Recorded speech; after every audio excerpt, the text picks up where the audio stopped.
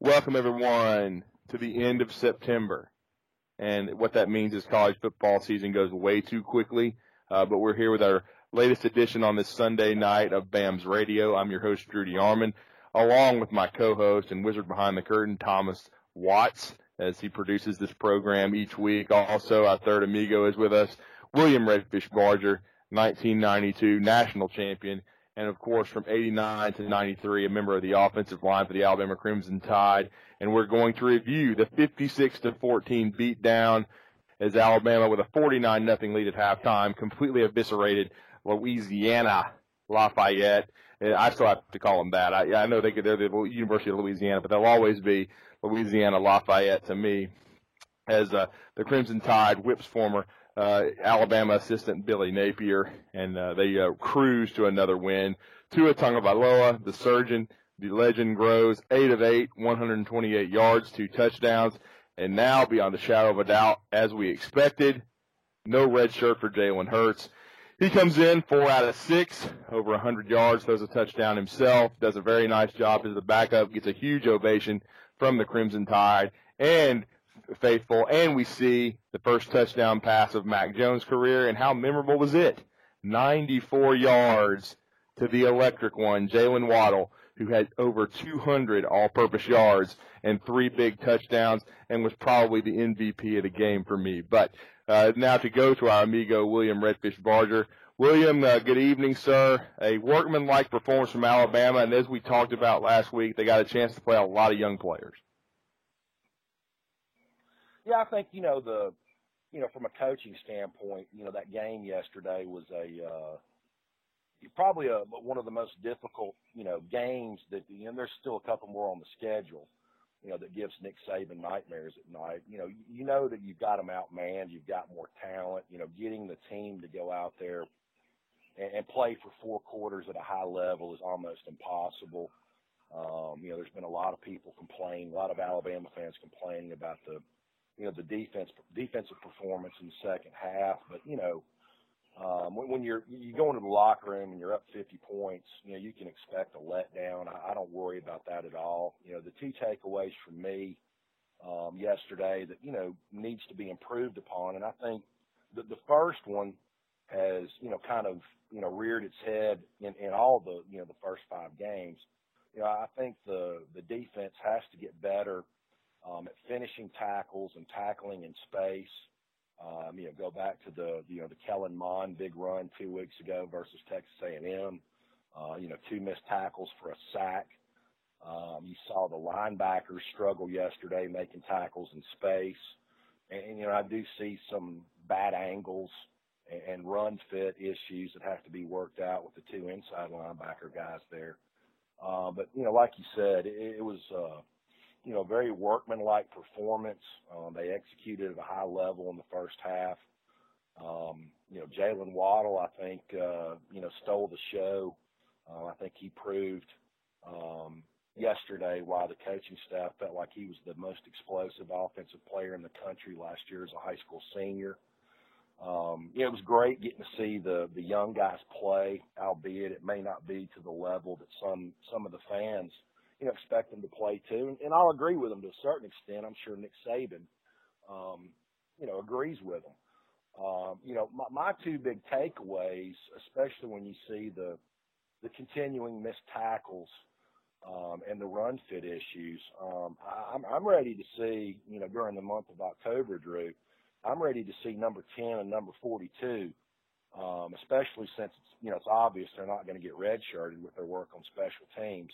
I'm ready to see Cahoe and Jalen Moody get some work at inside linebacker if Markel Benton can't turn in a better performance than what he did yesterday. But all in all, you come out of a game like that with no injuries. Tua, got his reps in, got out. Jalen performed at a good level. Mac Jones had that pass to Jaylen Waddle, that he took the distance. But, all in all, despite the level of competition, I thought the team played really well, executed at a high level. And, I think they've got another chance to, get the starters off the field early this coming weekend against Arkansas. And I thought William, one of the the big storylines of the game, of course, was one that we found very interesting. Now, he's been practicing at center 2 weeks ago. He played about half the game there. Jonah Williams tweaked his ankle, not considered serious. Jedrick Wills had an injury that's not considered serious. So we saw Matt Womack get back in the mix at right tackle. But I thought seeing for about half the game, Chris Owens now play left tackle. I thought he did exceptionally well, and I asked Ross Piersbaker about him after the game. He talked about how smart, Chris was. He's an older guy now, redshirt sophomore. Somebody that can play all five positions. So it's obvious he's going to be the swing guy from now on. But I thought we saw that in a pinch, if Jonah Williams has another issue, that Chris Owens can be counted on to play winning football at multiple positions. And I thought offensively, besides, of course, the first group playing so well, I thought that was a huge, positive for Alabama as they continue to try to develop depth along that offensive line. Yeah, I agree with you to a certain extent, Drew. I mean, I think it's a very positive that Chris Owens can, play in the SEC at multiple positions, at least in multiple games he's played left tackle and center. But, to me, it kind of speaks more so to the lack of development of maybe the prettiest guy on the team in Scott Lashley, that didn't very get the true. call, when Jonah came out. And, he's still a young guy. I kind of giggled a little bit a minute ago when you said that Owens was a veteran on the team and an upperclassman, and he's just a sophomore. And that's kind of a byproduct of the recruiting, I think, more than anything. But, I think this offensive line is doing fine. The guy that's still, is kind of bringing up the rear there is Alex Leatherwood. Now with Matt Womack coming back, could we possibly see Womack go back to right tackle and Jedrick Wills go to right guard and Leatherwood go on the bench? Something to talk about. I don't know. We'll see how it plays out. But, obviously Leatherwood's got to pick up the pace a little bit. Still a very young guy in year two. But, he has been kind of the low man on the totem pole with the way the line's graded out. And, again, I don't think yesterday's the game to use. I think last weekend was, throughout the course of the season, because I think that was a very legitimate front seven that they faced versus Texas A&M. But, still, you got people complaining about the offensive line and the lack of a downhill running game. And, I thought Nick Saban spelled it out perfectly Thursday night on his radio show. We're not a downhill running team anymore. We're a spread RPO team. And there's two different skill sets involved there.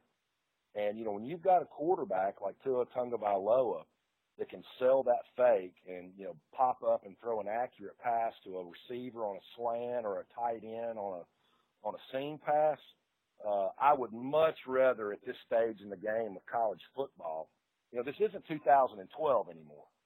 I would much rather be a fan of that offense versus what we saw, from 2008 through 2013 from Nick Saban. You've got the receivers to do it. You've got the line to do it. You didn't see a sack yesterday out of the offensive line, when the quarterbacks were in there. So, I think they're making progress. They're getting better at what they're asked to do. And it's fun to watch. I mean, it's pick your poison. How do you defend them? Yeah, it really is. I mean, the offense has been fun to watch, and Tua, once again, so efficient, 8 for 8. I thought he made the throw of the game on the first drive. He had to kind of dodge a defender, reset, and then do a perfect corner route to Henry Ruggs III. Henry had his first 100-yard game of his career.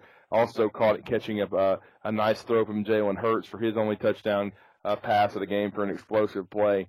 And then, of course, I thought also Tua made an outstanding throw to Waddle in the back of the end zone during his final series when he came out briefly in the third quarter to run the 2-minute drill. So I thought it was very interesting to watch this offense continue to develop and continue to evolve. I agree they're not a downhill running team. The one thing I've kind of been surprised at and people have been asking me about is the lack of carries for Damian Harris. He did not play a lot yesterday.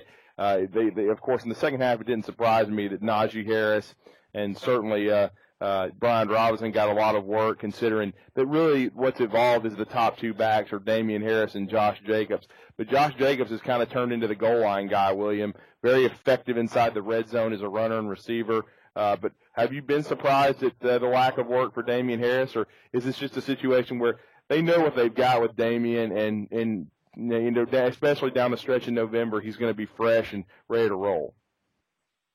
Well, not just down the stretch in November, Drew. I think this is something that Nick Saban continues to sell to all those five-star running backs that he gets on campus. Is you're not going to be busted and broken by the time you get to the next level in the NFL. And you know, certainly, I think Damian understands his role. I mean, he's the alpha there, you know, at the running back position. I was glad to finally see some, you know, multiple carries for the true freshman Jerome Ford that you got to see yesterday.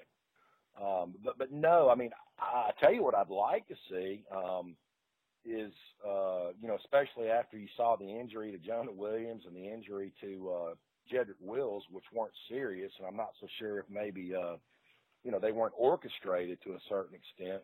You know, I'd like to see all the starters, you know, get taken out of the game. When you're up 50 to, you know, nothing or 49 to nothing at halftime, you know, put all the twos out there. Let Jalen Hurts go out there and get to work in the third quarter, and then, you know, let Mac Jones take over, you know, behind that, you know, quote unquote second team offensive line. Let's see more of, you know, Derek Keefe and Terrell Shavers and, you know, some of these other backup wide receivers, and you know, try and preserve, you know, the depth that we've got with the frontline players on both sides of the football. You know, I don't want to see, you know, Quinnen Williams and Raekwon Davis and Moses or Wilson out there when it's 50 to nothing in the third quarter either. Certainly, I want to continue to see the young players play, and Damian Harris will have his time. He's certainly going to make plays, and Alabama's just blessed, as you said, with a lot of running back talent. They've got four guys that are exceptional. Jerome Ford also has seen a lot of action, did some good things yesterday. So no running back core deeper than the University of Alabama's. That's certainly evident. And happy for Derek Keefe, a guy that's a fifth-year senior. He gets a big block punt. Of course, later on from Mac Jones, he did drop a ball that would have given Alabama a first and goal at the 2 after he took a hard shot. But he has stayed with the program. I had a chance to talk to him after the game, too, and I asked him with all these transfers and fifth-year and graduates why he had stayed with Alabama, and he said really he just loved the Crimson Tide. He loves winning. He said, you know, this program is always competing for championships, and he said it felt like it made a man out of him, you know, because certainly he wanted to play more and touch the football, but he felt like that he grew as a person, and of course really enjoys working under Josh Gaddis. He was talking about the quality coaching they get at Alabama. But always happy for a guy like Derek Keefe to play a role in the game and have a big play early with that block punt and buy into his role as a special teams performer and, you know, make the most of his reps. He does have a couple of touchdown catches in his career, William, but I think that's what sets Nick Saban's program apart from others is they get a lot of buy-in for guys that are heavily recruited that accept, you know, roles that maybe aren't featured ones, but they become valuable members of the team. Yes, they do. And, you know, after getting a chance to think about it a minute, I had a chance to relive the game yesterday. And what the best moment for me was, and, you know, for somebody that's, you know, brutally honest and hard on the fan base, I've got to tip my cap to, you know, the standing ovation that they gave Jalen Hurts yesterday, because so many people have crow to eat on what his intentions for this year were, you know, taking off and, you know, doing the Kelly Bryant routine after the fourth game. You know, and I've tried to tell people throughout this whole process that Jalen Hurts may have replaced Julio Jones as Nick Saban's favorite player.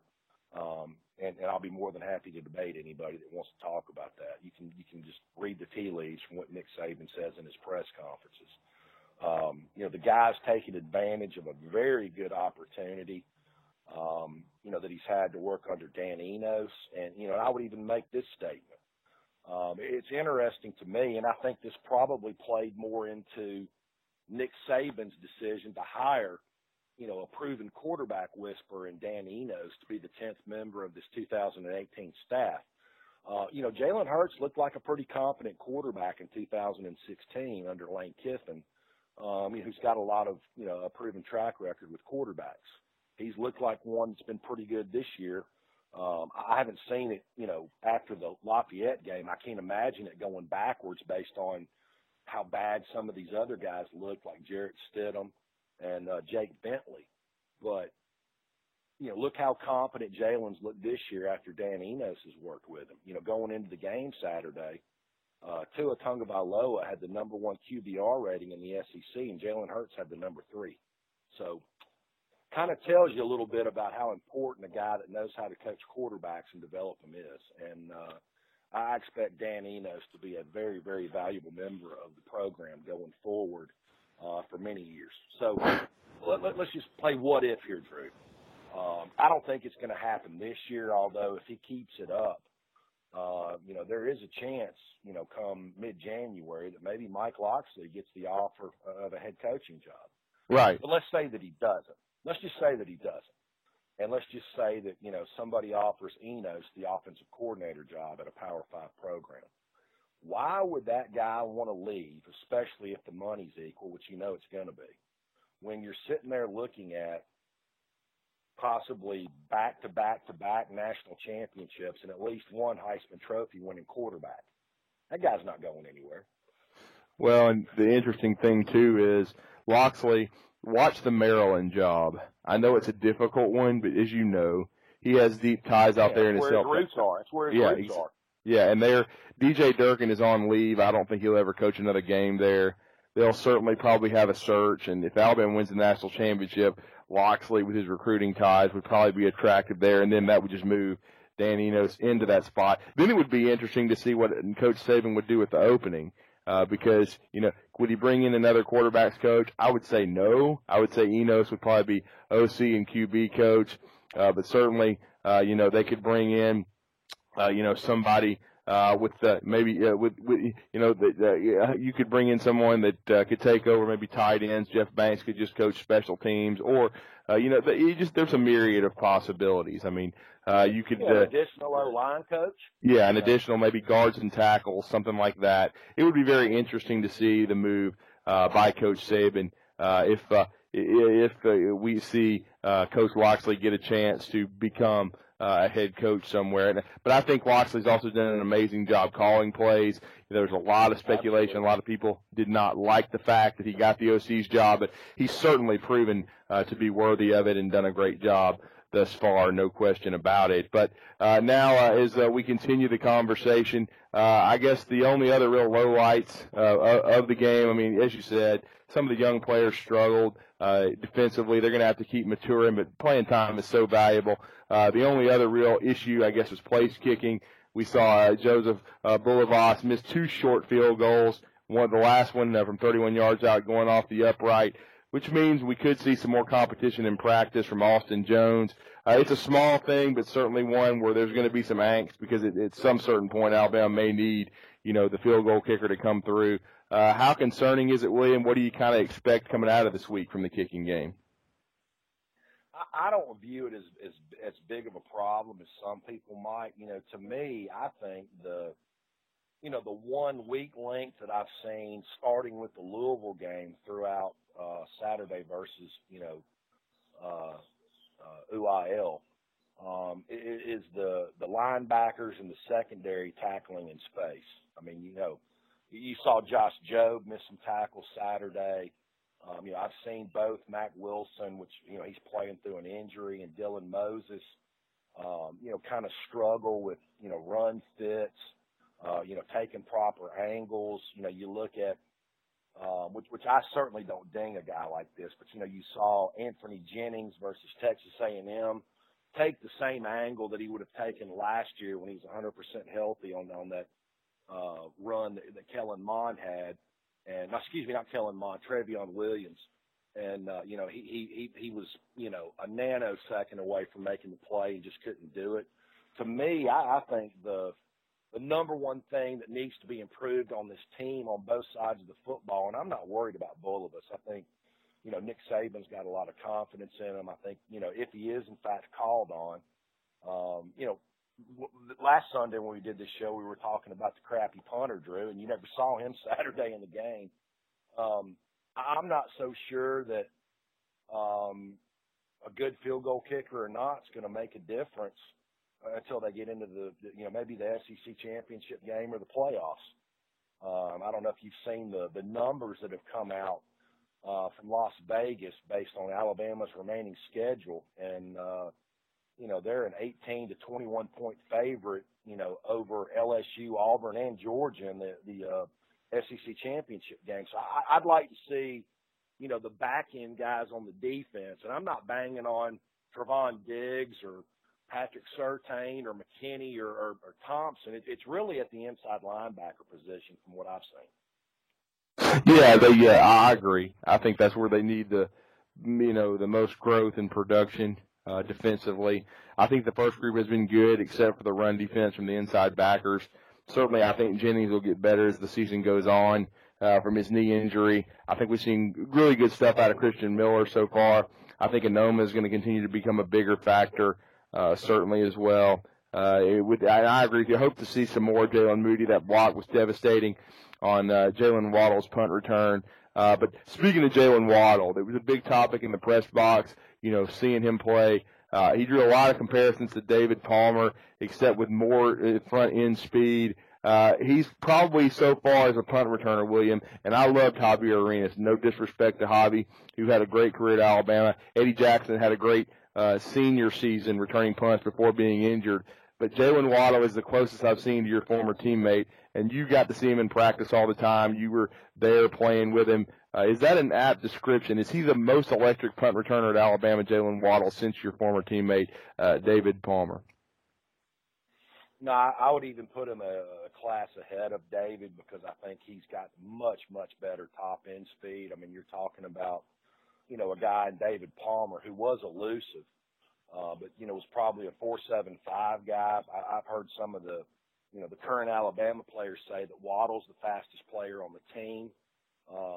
One guy that I would make a comparison to him with for you to watch going backwards and forwards is both Jaylen Waddle and Jerry Jeudy when they change directions and they do a jump cut, just how quickly they can go back to the opposite direction. Hell, even Tua's got a little bit of it at a slower pace. He's kind of got that same cadence when he breaks out and gets into the open field that can shake people down. I haven't seen three guys, once they get into the open field, that can change directions like that and put their foot into the ground and go the other way. And certainly I think, Waddle and Jeudy have it to an elite level. And for somebody that a lot of people don't think is a run threat as a quarterback, I think Tua's got it to a lesser degree. Certainly he's not a 4.4 guy like Jeudy, and some people say that Waddle's a low 4.4, high 4.39 guy. But that's scary, and watching somebody that can do that is just amazing to me, regardless of the competition. I thought those passes that I saw Jeudy get versus Ole Miss, A&M, and last Saturday, and certainly we've all seen what Waddle's been able to do, returning punts, and also once he gets the ball in his hands. And to me, that's what makes this wide receiver group special, Drew, is, you hear all this background noise about how Alabama wants a damn, big, tall, physical wide receiver. Well, they don't have one in the starting 4 or even 5 right now. All those guys are clones of each other. They're all somewhere between 5'10" and 6 foot. But what they do after they get the ball in their hands, I would debate anybody that is more important.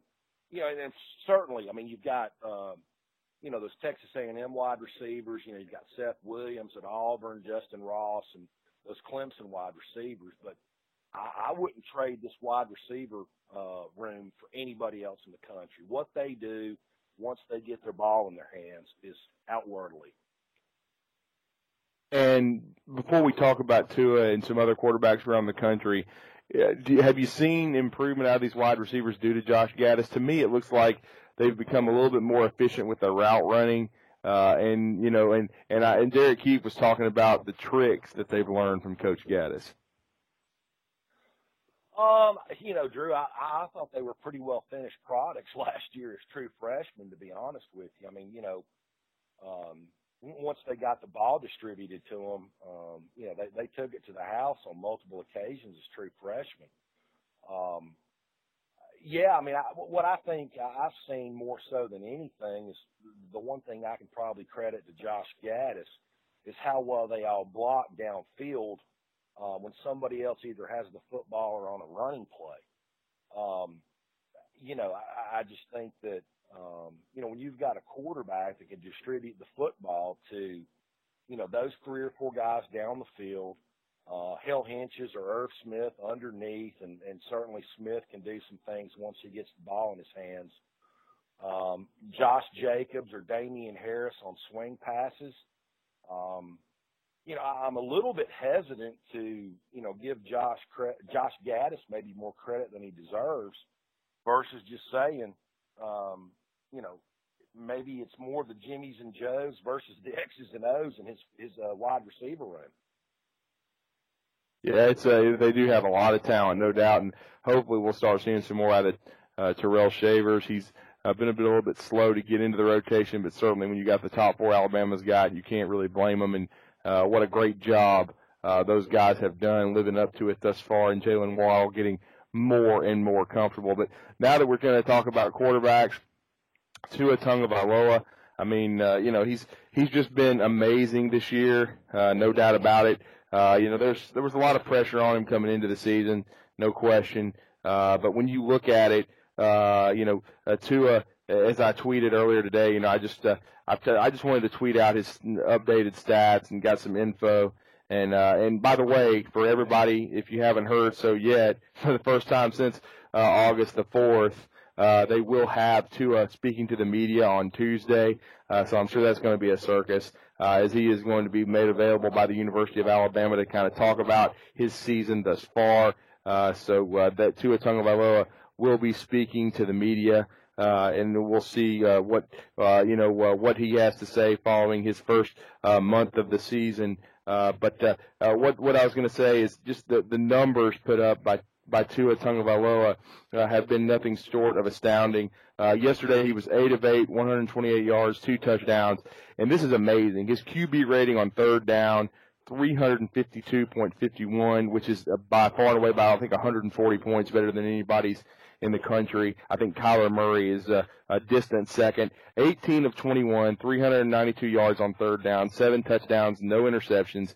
And, of course, by quarter, he's 30 of 42, 596 yards, 8 TDs. Second quarter, 24 of 27, 337 and 4 TDs. And in the third quarter, 12 of 19, 228 yards, 2 touchdowns. And he has no stats in the fourth quarter because he hasn't appeared in the fourth quarter yet. His stats for the season, 66 of 88, 1,161 yards, 75% completion percentage, 14 touchdowns, no interceptions. And William talked about his underrated ability to run, 20 rushes, 115 yards, 2 touchdowns, nearly 6 yards per carry. And, of course, as we've said, leading the nation in yards per attempt, which is just another just eye-popping statistic. But, William, we've seen now, I think you and I were both watching Ohio State, Penn State closely last night. Dwayne Haskins has been getting a lot of buzz. I watched him. He was a good player, but the more I watch Tua and the more I see these other young men around the country, I know Kyler Murray is putting up big stats. But so far, I haven't seen a quarterback that can hold a candle to Tua. What are your thoughts on what you've seen out of some of these other guys? We'll see Drew Lock in a couple weeks bring Missouri into Bryant-Denny Stadium. He could be a first-round draft choice. Jarrett Stidham is struggling behind a porous O-line at Auburn. But what are your thoughts on Tua as compared to some of the other quarterbacks you've seen around the country? Well, I think, 3 guys, I would say, right here in the SEC that were really hyped up. That, the fan bases, when all the, the off-season, hype that was generated on Tua, that all went crazy. First of all, it was Auburn with Jarrett Stidham. It was Missouri with Drew Lock, and certainly Georgia with Jake Fromm. And I would go reverse in talking about this.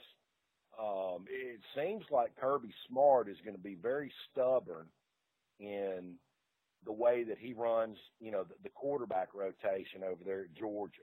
I thought it was blatantly obvious versus Tennessee that if you want to have a chance of knocking off Alabama or getting a chance to have a national championship, in the last 2 weeks that I've watched Jake Fromm versus Tennessee and Missouri, you better start getting Justin Fields ready to go, because that's your only chance. Jake Fromm is a game manager that doesn't like pressure getting put in his face. Now, he does have the supporting cast around him to be very successful, and I'm not saying he's not going to be. I think Drew Lock doesn't have the supporting cast around him. He's got some good wide receivers, but they're banged up and hurt. Then again, we get down to Jarrett Stidham. I've never been sold on that guy. I thought last year, in certain situations, maybe the first game out of the gate versus Clemson when they sacked him 11 times, that guy does not like having to have pressure in his face. He doesn't like getting hit.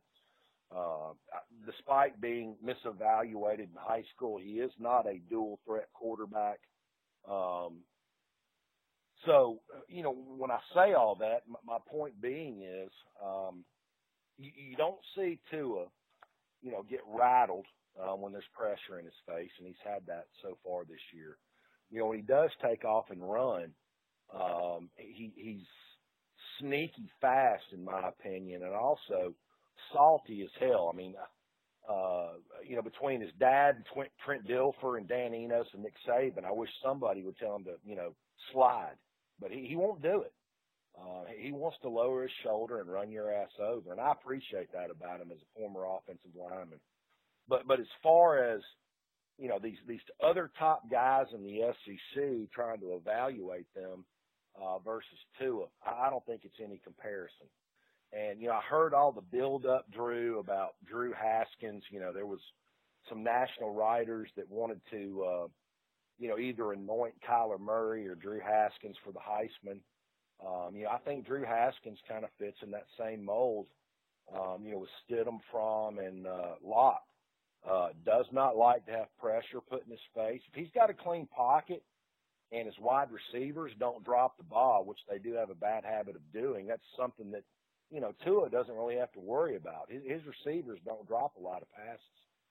I certainly think that he's the cream of the crop, so far this year, with what he's been able to do. And, it's funny to watch this stuff.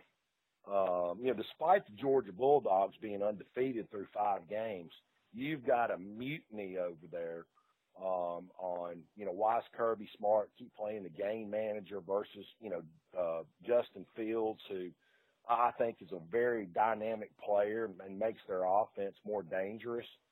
They're not going to be able to do anything different with Drew Lock at Missouri. That situation is what it is. And, this offense at Auburn, under Jarrett Stidham, I mean, he is, kind of shrunk and gone into a shell. Doesn't have a good offensive line, doesn't have an established running back. The one established running back that he had got hurt yesterday, and also so did his left tackle and right tackle. So, that situation at Auburn could go south in a hurry. I just think that, this Tua Tagovailoa, I totally agree with you. He's a generational talent. He can make every throw.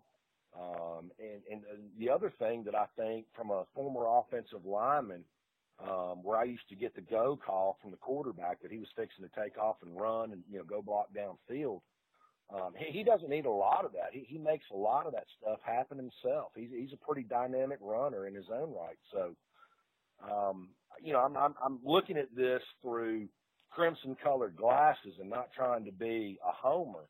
But at the same time, I'm looking at it with, the best talent available. And, Tua Tagovailoa is a freak show in his own right, but he's got a NFL offensive line, a loaded running back room, and a loaded wide receiver room, and he's going to continue to cause a lot of problems. Let's be honest here. the month of October is going to be nothing but a bunch of scrimmages, just like this last Saturday was. I don't know if this team will be tested again, and they may not be tested in the month of October, especially depending on what happens 2 weeks from now with that Georgia-LSU matchup. It might be the college football playoffs before Tua gets tested.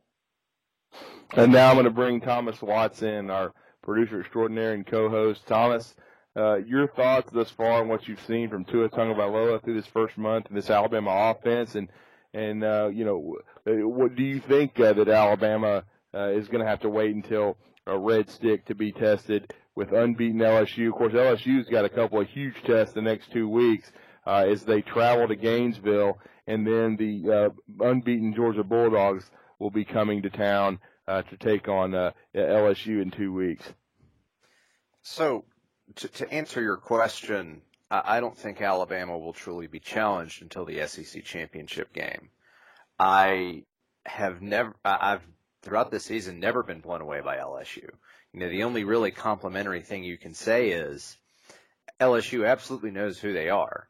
They're going to try and beat you up, and they're going to play really good defense. Beat you up at the run, play really good defense. And to Joe Burrow's credit, he has been able to complete throws in crunch time. Unfortunately, when it's outside of crunch time, he's been extremely hit or miss. Now, he could evolve, he could grow, blah, blah, blah, whatever. But I just haven't seen it, and I still really don't think that coaching staff, I have serious questions about their ability to fold their own laundry, let alone coach a coherent football team. So I'm still not worried about LSU. If they go and smash Georgia in a couple of weeks, I'll absolutely eat my crow pie on this program. I personally don't see that happening, but that's still to happen. Auburn, meh. Wake me up when they have an offensive line. And just to kind of piggyback off a point with Georgia, and I read something similar to this, and I'd been kind of trying to puzzle it out with the Bulldogs. What is the Georgia identity? What do they want to be? Yes, they want to win a championship and blah, blah, blah, but how do they want to do it? Because I feel like what they're doing is hoping that the fact that they're deploying an extremely talented roster and just sort of plodding along, making plays, and then as the other team starts to get tired naturally through that sort of game, they're going to, their superior talent will show out. Well, okay, that works great for most teams, but Alabama's already gotten Les Miles fired for trying to do the exact same thing. I don't really get it.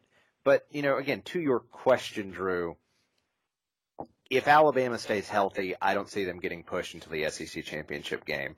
And if Alabama and Georgia both make it to the championship game, we're having this show December 10th or whenever the hell it is, after the SEC championship, and Alabama's gone and won by 2 or 3 touchdowns, frankly, I won't be shocked.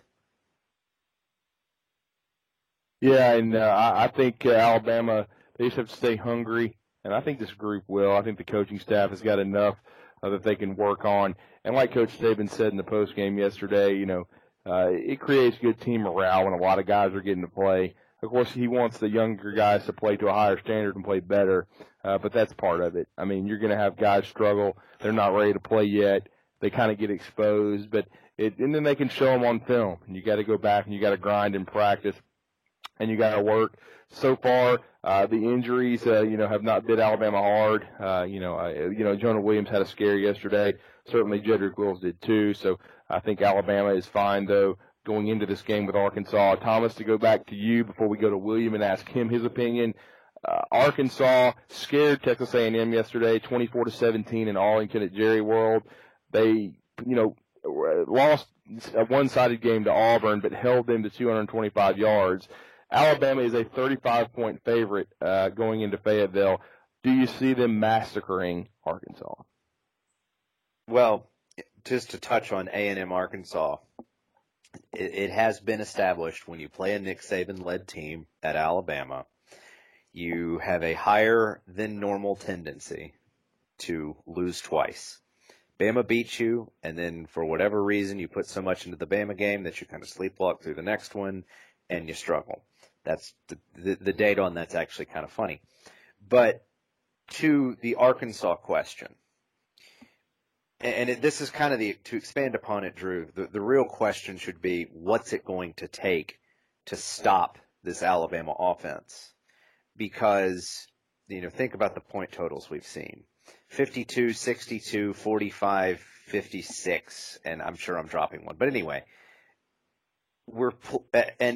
yes, those teams in many cases have been middling to bad, but so is Arkansas.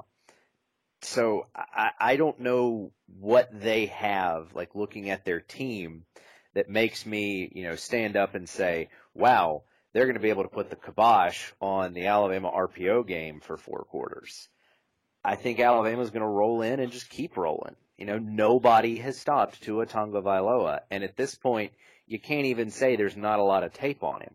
You know what he can do. Try and find a tendency.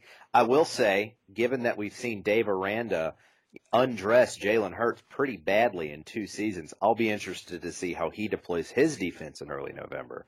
But in terms of Arkansas, I think this is going to be another game where it's over by halftime. Alabama will cruise in 35-3, 35-7. In final score, 49-10, 56-10. If Arkansas gifts a couple of turnovers, it could get real ugly real quick, Drew. Certainly could, and I'm going to, of course, get William's take. William, this Arkansas team is struggling. They've got Ty Story and Cole Kelly at quarterback, rotating them. Can't really get any consistency. John Chavis's defense looks like it's getting a little bit better, but certainly they haven't faced anything like what they're going to see from the University of Alabama. They've really struggled in special teams, giving up explosive returns. Alabama will be traveling for an 11 a.m. kickoff in Fayetteville. But it looks like a complete mismatch on paper. Your thoughts on the matchup with Arkansas? I think you saw them, kind of shoot their load last Saturday versus Texas A&M. They capitalized on, what I would call the Bama fatigue factor. To me, Drew, I think the biggest thing that came out of that game was, you've seen so many people, try and take Jimbo Fisher to task for, grabbing one of his players' face masks. I can't tell you how dysfunctional I think that is, that people think that that's something that is out of the norm for college football. I not only have neck issues from coaches at Alabama grabbing my face mask, I've got hearing damage from Coach Fuller's whistle hitting me in the ear hole for 5 years. So I applaud Jimbo Fisher for, doing what he did. That's what football is all about. It's not normal society. It's, getting young boys and trying to teach them how to be men. And, I thought that's what he did Saturday during the Arkansas game. Now, to answer your question, I agree with Thomas. I mean, I think this could be something that could be like a 35-7 type game at halftime. It could really spin out of control in the second half. They just don't have the horses on both sides of the line of scrimmage to keep pace with Alabama. And, I think it also turns into a situation, that falls back into Nick Saban's lap. How long and deep do you let Tua play? If he does, it could be 60-7. Could be. And as we're winding it down here at the University of Alabama, what I'd like to do for all three of us is kind of give the team grades for the first month. Certainly, we know that we knew that game yesterday was going to be a complete mismatch on paper. I've got to give the offense an A for the first month, especially the ones. I've got to give the quarterbacks credit. Alabama's protected the football. They've been very explosive. A lot of different guys touching the ball. I know there's been comments about the offensive line, but as William said, it's a different style of offense.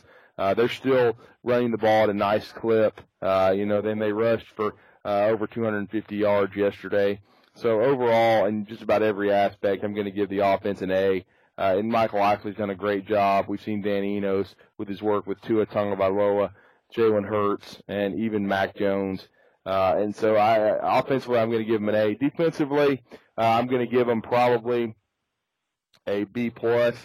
Certainly, I'm not going to give him an A due to some of the struggles of the backups. That's not the ones' fault.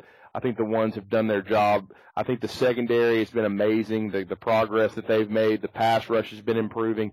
One reason why they won't get an A from me is because of the run fits from the ones at inside linebacker, which William has made great, done a great job of explaining and pointing out. We both have in the first month of the season. Our special teams wise, I'm going to give them a B. Of course, there has been issues with the punting and the place kicking. It's been hot and cold with place kicker. Punting has not been great, but certainly the return units have been explosive. Billy Napier, I talked to Josh Jacobs yesterday after the game. Billy Napier went up to Josh Jacobs and made special mention to tell him we were not going to kick you the football. And Josh Jacobs has been outstanding in kickoff return. We saw what happened when they kicked the ball to Jaylen Waddle. He took one to the house. He's had one called back against Louisville. But so far, I think the special teams units and the coverage units have been pretty good. They've gotten a few penalties on returns, and that's the reason, I'd give them a B, a solid B. But I think there's room for improvement there. But overall, they're 5-0. They're ranked number 1 in the country. And I think the coaching staff has done a really good job with this team because really, relatively, this is what should scare the rest of college football. They're very young and can continue to get better. But I'm going to go to William, and then we'll go to Thomas to wrap it up as far as grades. But William, what would you grade the Crimson Tide so far in their 3 phases? I would give them an A on offense. I would give them a A- on defense. And just, despite the weak schedule that they faced, they're number 2 in scoring defense right now. They're tied for, I think, 3rd in team sacks. So I'm going to give them an A-. I think where it drops down a little bit, I'll give them a B, a solid B. In special teams, the return game has been very good, both on punts and kickoffs. We haven't really seen enough of, Skylar DeLong to, grade him, but certainly Saturday, the 2 misses by Bulovas kind of ticks that thing down a little bit. But, I think it's an A+ on offense, a solid A- on defense, and maybe a B- on special teams, Drew. Go ahead, Thomas. What are your thoughts after the first month of the season? Well, offense is an easy A+. Tua Tagovailoa is the only starting quarterback in Division I that hasn't played into the 4th quarter. That's how good the offense has been. Even the backups, Jalen Hurts, I believe it was said earlier, he has the 3rd best QBR in the SEC. And, one more statistical nugget. Tua Tagovailoa's QBR, the ESPN QBR system, is a 98, which is absolutely ridiculous. It's essentially 50 is average, so and it only goes to 100. So Tua has been almost perfect according to ESPN. But anyway, overall A+ for the offense. I'm going to give the defense a B+.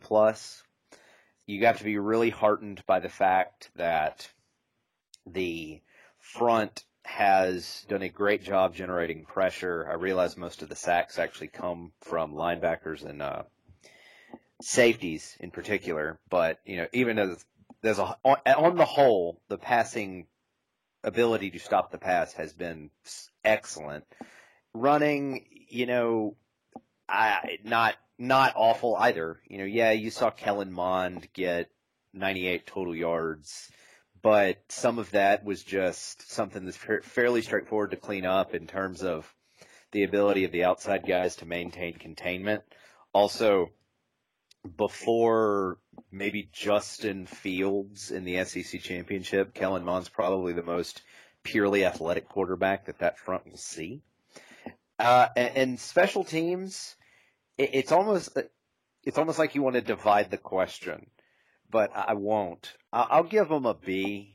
I really have been impressed with how well the return games have been handled. Also, the coverage units have been solid. I can't remember a long return outside of maybe one, and that was only to like the opposing team 40.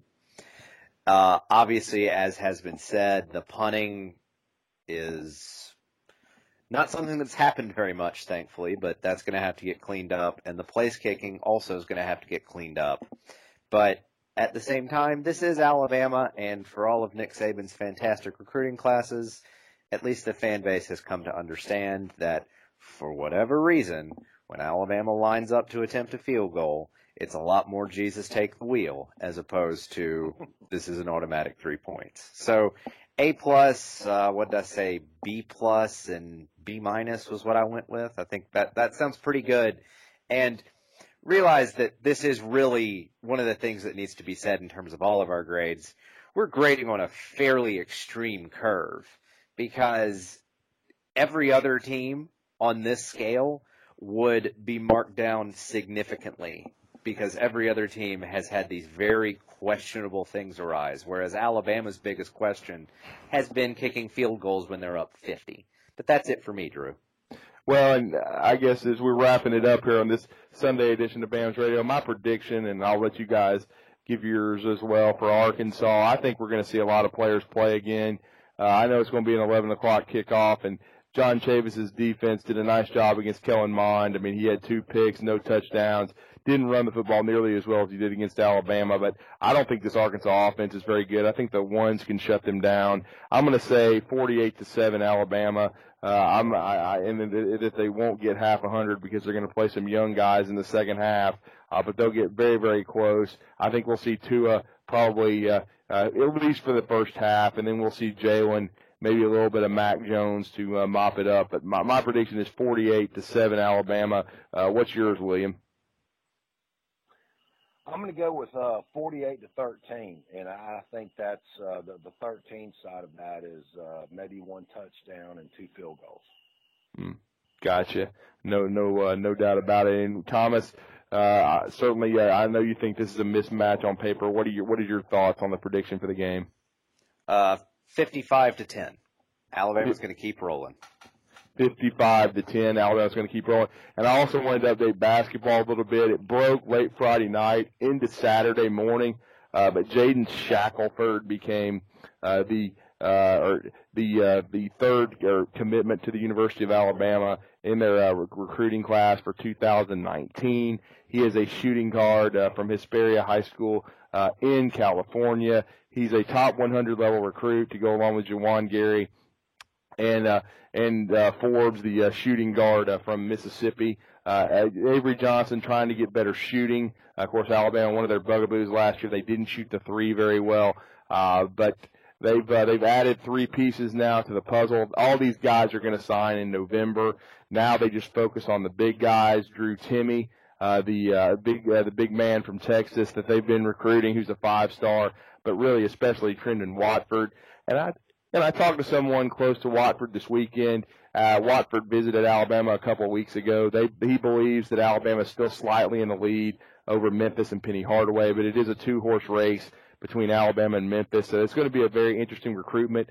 Watford is not expected to sign until the spring. I don't know what Drew Timme's timeline is. I still think Alabama probably won't sign Timme, but they're certainly battling a lot of great programs such as Gonzaga, which I think he just visited there. And certainly is being recruited nationally, not by Duke, but certainly Drew Timme is a wanted prospect. So we'll watch Alabama going forward. I thought they would sign 3 to 4 guys, and I think Watford is the guy they really want. Certainly if they could get Timme and Watford, they would take both of them. I think that's going to be a very difficult thing, but it was good to see Shackelford commit to Alabama as he came on his visit from California. Came a long way from home, but they had done a good job, I think, targeting him this summer. And he's another shooter wanted to be added to the arsenal by Avery Johnson, a 6'3", 2 guard that is going to come in along with Gary, who's very athletic. And then as we said, the Forbes from Mississippi, who's a very, very good shooter. But just wanted to give that quick update on Alabama basketball recruiting. I'm sure a lot of people have seen that. And Alabama basketball started their practice this week officially. I think they're going to be an NCAA tournament team this year, a very versatile team. Certainly Kyra Lewis has come in as a 17-year-old point guard and an early enrollee that, from the standpoint of skipped his senior year of high school. I do think there's going to be a lot of expectations on him. I don't think he's going to have the impact, of course, that we saw from, Colin Sexton, but he's still going to get better and better as the year goes on.